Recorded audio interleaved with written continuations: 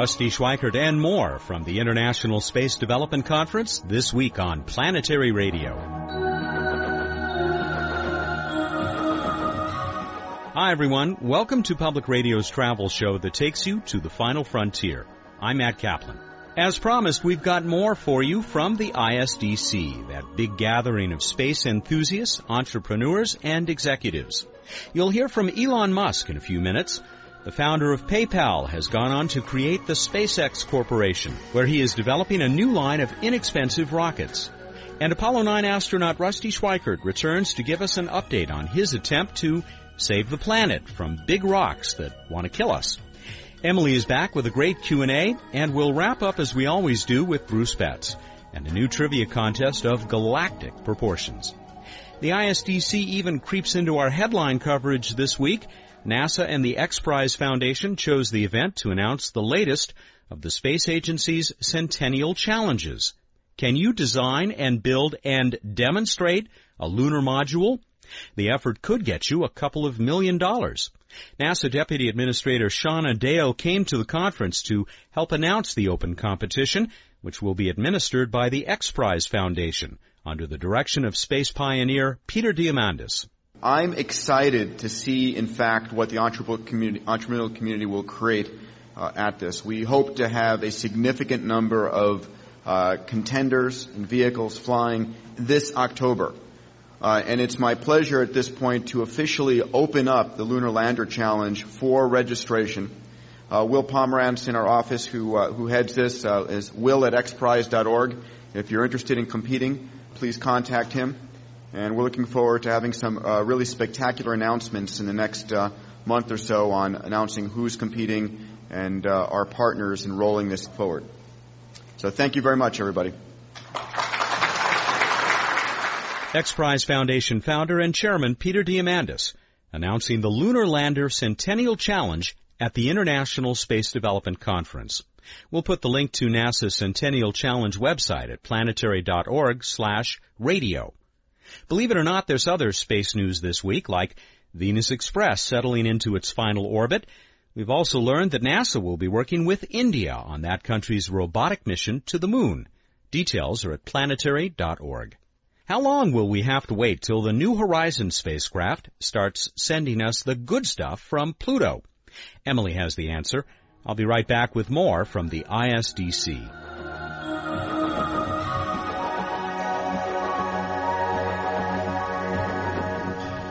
Hi, I'm Emily Lakdawala with questions and answers. A listener asked, when will New Horizons start sending higher resolution images of Pluto than the ones we can get from Earth telescopes? The word resolution can be tricky. Technically, resolution refers to how small a feature that a camera could resolve or separate from another feature. Most of the time, because of the way that camera optics work, the pixels in a digital image are actually smaller than the smallest object that the camera can resolve. With that warning in mind, the simplest way to compare two modern digital cameras is to compare the sizes of their pixels. Our best space cameras are still the ones on the orbiting Hubble Space Telescope, which produce images with pixels that are 46 milli-arcseconds across. However, adaptive optics-equipped telescopes like Keck 2 are getting quite close to this resolution, and the near future might see ground-based telescopes surpassing Hubble. Cameras on planetary spacecraft don't see nearly so sharply. The highest resolution camera on New Horizons, the Long Range Reconnaissance Imager, or LORRI, has an angular resolution a little over 20 times coarser than Hubble's. What that means is that LORRI and New Horizons must be about 20 times closer to Pluto than Earth is in order to get better pictures than Hubble can. When will this happen? Stay tuned to Planetary Radio to find out.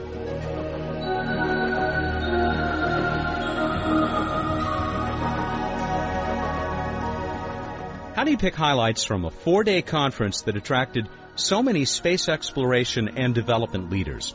Well, a few individuals stand out. Elon Musk delivered one of the keynote presentations. You may know him as the creator of PayPal, the incredibly popular online payment system. But he hopes you'll come to know him as one of the entrepreneurs who will make access to space affordable.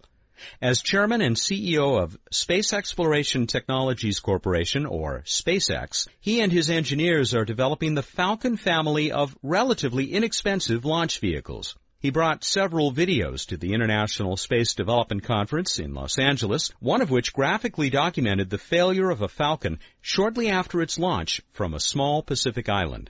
Musk reflected on the challenges of his new business. So anyway, the rocket business is a tough business. But, there's no rocket company out there, or rocket organization of any kind that has had a perfect track record. So, it's kind of like baseball. Nobody bats 1,000. And I think the ones that make it through to the finish line and beyond are the ones that have perseverance, that stick to it, figure out what the problems are, solve them, and end up with rockets that are the mainstay of launch today. And SpaceX intends to be one of those organizations. But we'll restart later. The reason I started SpaceX was to help make humanity a spacefaring civilization. Now, in the course of doing that, you have to make the organization financially viable. Otherwise, it's not really going to be around for the long term. So I think the goals of helping make humanity a spacefaring civilization and building a strong and viable company are actually very, very much coincident. The strategy for SpaceX, it's a three-part strategy. Part one is establish a lead position in the world satellite launch market. That gives us a beachhead of cash flow and allows us to test out the technology, make sure it works before we put anyone on board. Step two is provide people-to-orbit services to the government and private sector. SpaceX is one of the lead candidates for the NASA COTS program, Commercial Orbital Transportation Services. So we hope to be servicing the space station, providing cargo and people transport to the space station within the next 5 years. That's our goal. Both to NASA space station and conceivably to a private space station like that of Robert Bigelow. And in step three, provide people to Moon Mars. So actually transport people to the Moon, transport people to Mars, both for government and the private sector. Each one of those steps is pretty significant, but that's the basic goal, and we'll get as far in that direction as we can. The approach of SpaceX is sort of a Silicon Valley approach, fairly flat hierarchy, fairly Spartan operation. It's a very engineering-driven organization. We have one person in our finance group. We have one lawyer. Could have one. So we have what I call also a high signal-to-noise ratio, where engineering is signal and management is noise. And then the overarching principle is to try to keep things as simple as possible. So we don't have any bells and whistles that we don't need. We don't do technology for technology's sake. If we don't feel that there's a very pragmatic reason for implementing a technology, we don't do it. SpaceX Chairman and CEO Elon Musk. Apollo astronaut and deflector of asteroids Rusty Schweickart is up next. Stay with us. This is Buzz Aldrin. When I walked on the moon, I knew it was just the beginning of humankind's great adventure in the solar system. That's why I'm a member of the Planetary Society, the world's largest space interest group. The Planetary Society is helping to explore Mars. We're tracking near-Earth asteroids and comets. We sponsor the search for life on other worlds, and we're building the first ever solar sail. We didn't just build it. We attempted to put that first solar sail in orbit, and we're going to try again. You can read about all our exciting projects and get the latest space exploration news in depth at the Society's exciting and informative website, planetary.org. You can also preview our full-color magazine, The Planetary Report. It's just one of our many member benefits. Want to learn more? Call us at 1-877-PLANETS. That's toll-free, 1-877-752-6387. The Planetary Society, exploring new worlds.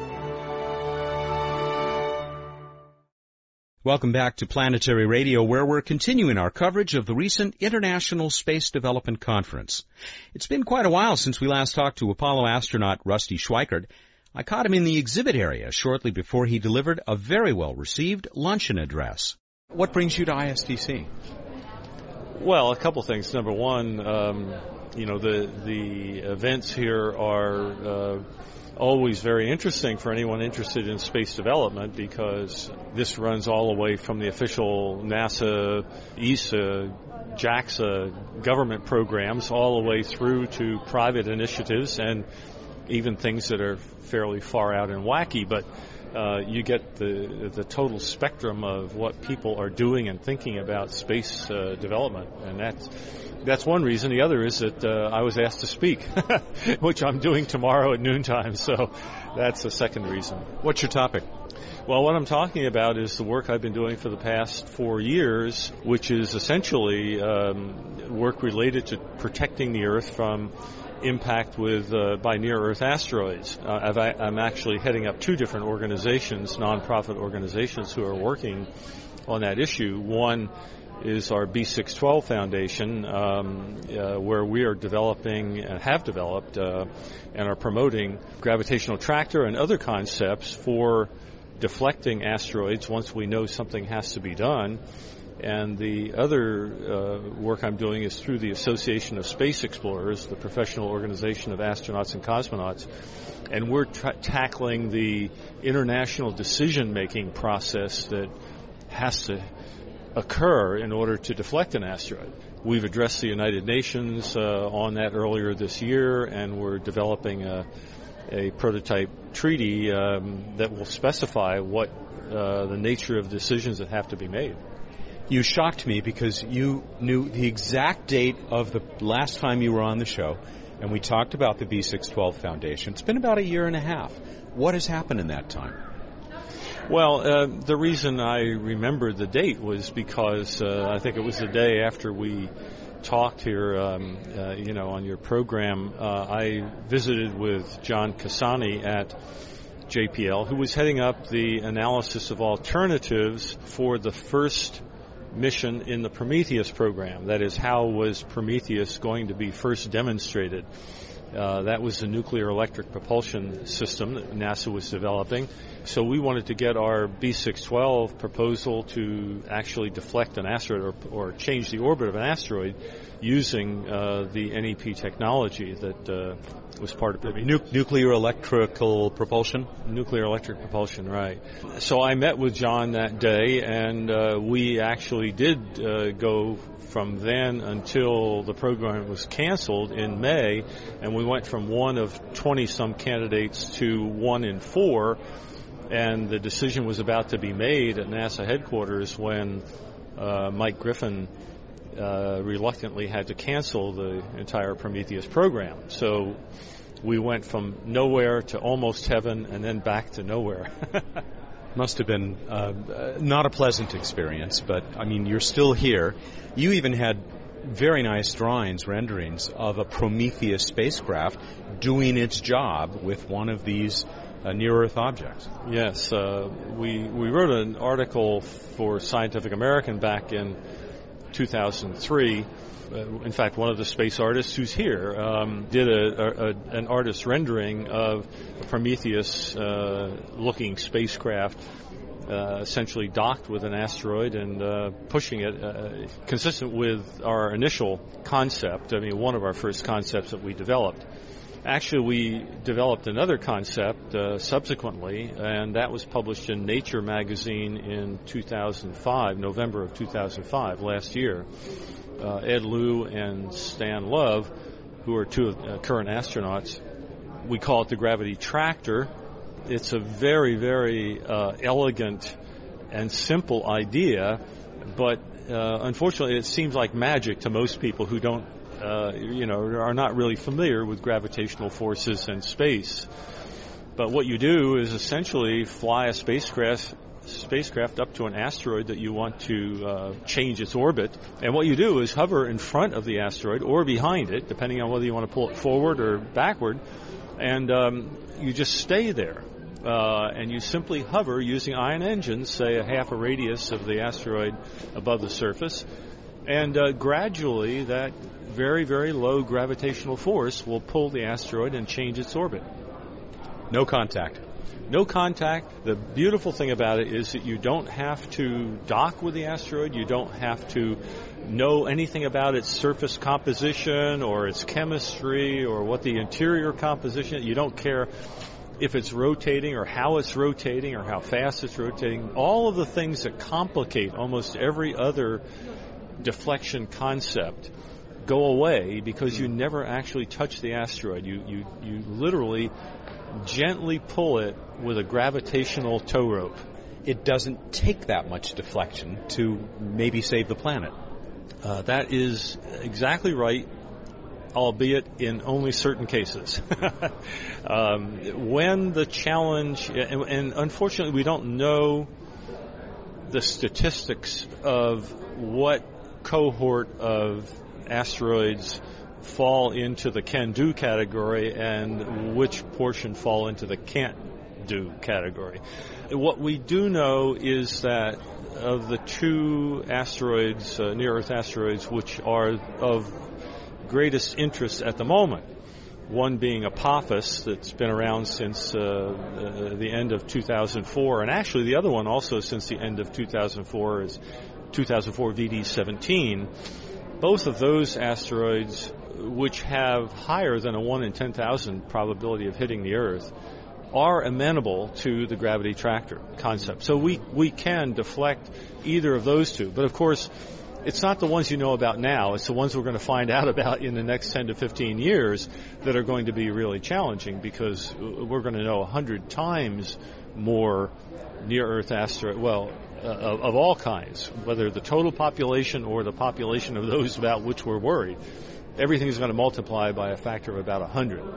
So that is going to be a challenge, what portion of those 100 that look like they might be heading for an impact are going to be amenable to techniques which can use existing technology. That big improvement in our knowing what's out there and might be dangerous, 2 orders of magnitude.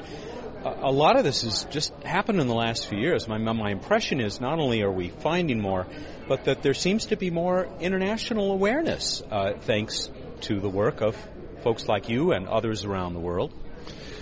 Well, the real driver in this fact, the Congress of the United States in December of last year passed for the first time in 5 years a NASA authorization bill, and language in that NASA authorization bill now sets a goal. It's a revised goal for the Space Guard survey, which we've been finding all of these near-Earth asteroids, and Congressman Rohrabacher and others inserted a new goal of 140-meter objects and above, rather than the 1-kilometer diameter objects and above that we've been working on. And we have to discover NASA has to discover 90% of all the objects 140 meters and larger in the next 15 years. So by 2020, we should have knowledge of 90% of, let me say, most of the asteroids that would threaten us, but not all. So we know that if NASA is able to, and there's no particular reason why they shouldn't be, except for money, should be able to discover, meet that goal, that means that we're going to have 100 times as many asteroids in our database as we do now. We've got 400,000. We've got 4,000 now, so that means 400,000 total asteroids in the database. We're almost out of time, Rusty. I also thought of you earlier today when I heard Buzz Aldrin say, talking about going to Mars. Why are we going to Mars? We should go to the moons of Mars. It'll be so much easier. I thought of you. Well, I think Buzz is right. Certainly, first, it would be great to go to the moons of Mars for a lot of different reasons. Number one, it's a great place to observe Mars and really figure out in some detail, just where you want to set down and what you want to do. But secondly, the moons of Mars themselves are probably captured bodies and more than likely asteroids, and so it is a way in which we can literally get some experience operating on asteroids. So that's a very useful thing to do, including some evaluation of potential asteroidal resources that we might be able to access. So it's a very interesting suggestion.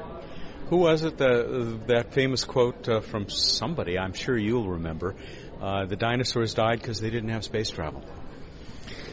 Yeah, it's interesting because if the dinosaurs got wiped out because they were really incapable of knowing about this potential threat or doing anything about it, we're not in that class. We know about the threat. We're able to do something about it. The big question is, will we do something about it? And the interesting aspect of that is that the decision-making process, which is going to control whether or not we actually do something, is fundamentally international. Mm-hmm. And one of the questions is, has humankind matured to the point where we're literally able to work closely together using our common humanity and common concern and respect for life and one another? Or are we going to break down into a bunch of individual nations with self-interest and saying, well, we're not going to go along with this deflection or whatever? So it's kind of a graduation test, Mm-hmm. Do we make it as citizens of the cosmos, or do we end up here wiped out like the dinosaurs because we couldn't get our act together? Sounds like a great reason for us to work on this, even if we don't find a Neo with our name on it for a long, long time. I hope we don't, but we do have to work on it now, just in case. Thanks very much, Rusty. Look forward to your talk tomorrow. Rusty Schweickart, Apollo 9 astronaut, speaking at the International Space Development Conference. Bruce Betts and this week's What's Up, right after a return visit from Emily.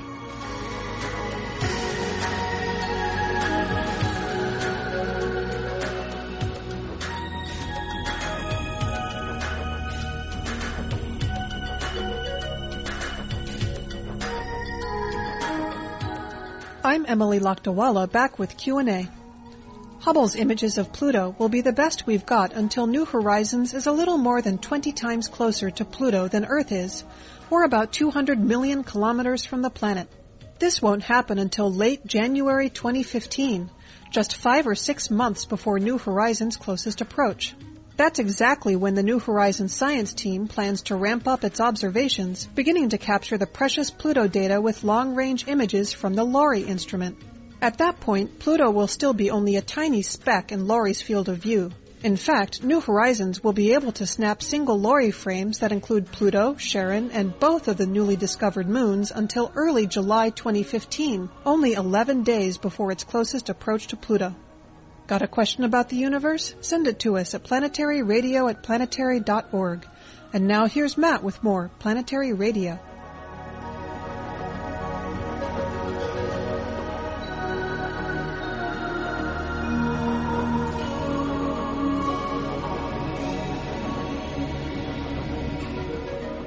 Time for What's Up on Planetary Radio. Here he is, fresh from the ISDC, Bruce Betts, one of the co-chairs of the International Space Development Conference and the Director of Projects for the Planetary Society. You fully recovered? No. Oh, no? No, definitely not. I'm still walking around like a zombie.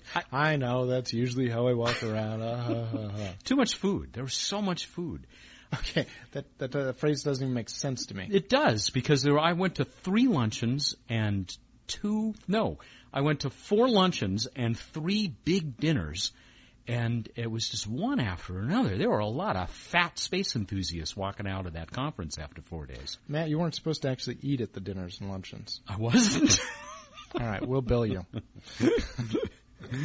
And why was I there?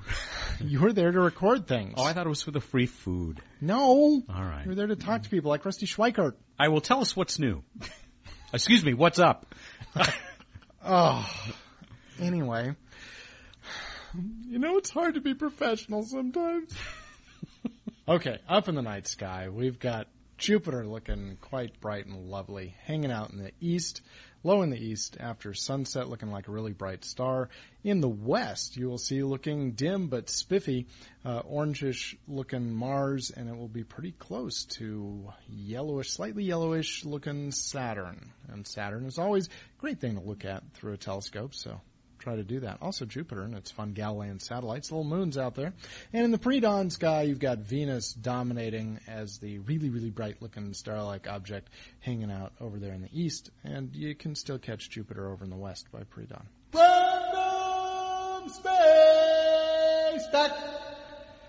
Pluto and its moon, Charon, however you want to pronounce it, they are both tidally locked to each other. They are synchronously locked, but not like the moon around the Earth, where the moon always faces one side to the Earth, and the Earth is still spinning unrelated. They actually both are locked to each other, so they always face the same side towards the other body. So if you were on the opposite side of Pluto, you wouldn't even know you had a big moon. Oh, if you were on the other side, you'd just see it in the sky constantly. Uh-huh. So it just hangs in one spot in the sky, no matter where you are on Pluto. Just hangs. That's creepy. Well, that's why we call them creepy space facts. Maybe it's really just a big synchronous communication satellite for the Plutonians. So how are you doing, Matt? Have you recovered from the conference? Obviously not. Let's go on to our trivia question, shall we? We asked you who discovered Neptune. How'd we do? This proved to be a far more interesting question than I expected because people discovered, a lot of people said, gee, I'm glad you asked, because it was really kind of a very dramatic story, as it turned out, without going into all the details, although some people sent us tremendous amount of detail. Rick Rubio was chosen as this week's winner. Rick of Omaha, Nebraska, I bet he listens to us on KIOS, the public radio station there. He said, Neptune's position was mathematically predicted by John C. Adams and separately by Urbain J.J. Leverrier, who sent the position to the Urania Observatory in Berlin, where it was visually found close to the predicted position by Johann Gottfried Galle and his assistant Heinrich Louis d'Arrest. Nice. A triumph of orbital dynamics. Yeah. And I didn't even give the date, did I? On September 23rd, 1846. And a lot of people wrote to say that they had read that Galileo saw Neptune in his telescope, but thought it was a star. Didn't realize it was another, wanderer. That Galileo, he wasn't very bright. No, really? Yeah. He didn't come up with much, did he? No, that's why we don't remember him today. No, we don't. All right, let's move on. We move to the galaxy for our trivia question. Ooh. Basically, what's our address in the galaxy? What arm, sometimes known as a spur, because it's kind of part of an arm, in the Milky Way is our solar system in? Where do we live? It's sometimes called the boring local spur or local arm. I want the other name for the arm of the spiral galaxy Milky Way that we live in. So Alpha Quadrant is not a qualified answer? No. Okay. No, that would be the pretend quadrant we live in. The Plutonians use it, though. That's because Star Trek is a big hit there. It is. It's huge.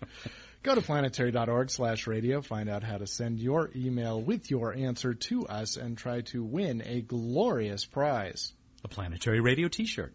Or a Planetary Radio t-shirt. And you've got until the 22nd of May at 2 p.m. Pacific time to get those entries to us.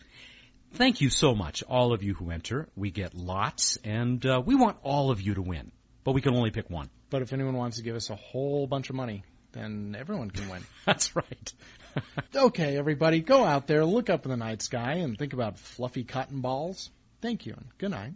Fluffy cotton. I have no comeback to fluffy cotton balls. If you have a comeback to fluffy cotton balls, write to us at planetaryradio@planetary.org. You may not get a shirt, but you'll make me very happy. I win! He has no comeback! Success! He's Bruce Betts, the Director of Projects for the Planetary Society. He joins us every week here for What's Up. We hope you've enjoyed our coverage of the International Space Development Conference over the last couple of weeks. Let us know what you think at planetaryradio@planetary.org. Back to our regular format next time as we speak to Kevin Baines of the Jet Propulsion Laboratory, who is working on more missions than I even want to think about. Planetary Radio is produced by the Planetary Society in Pasadena, California. Have a great week, everyone.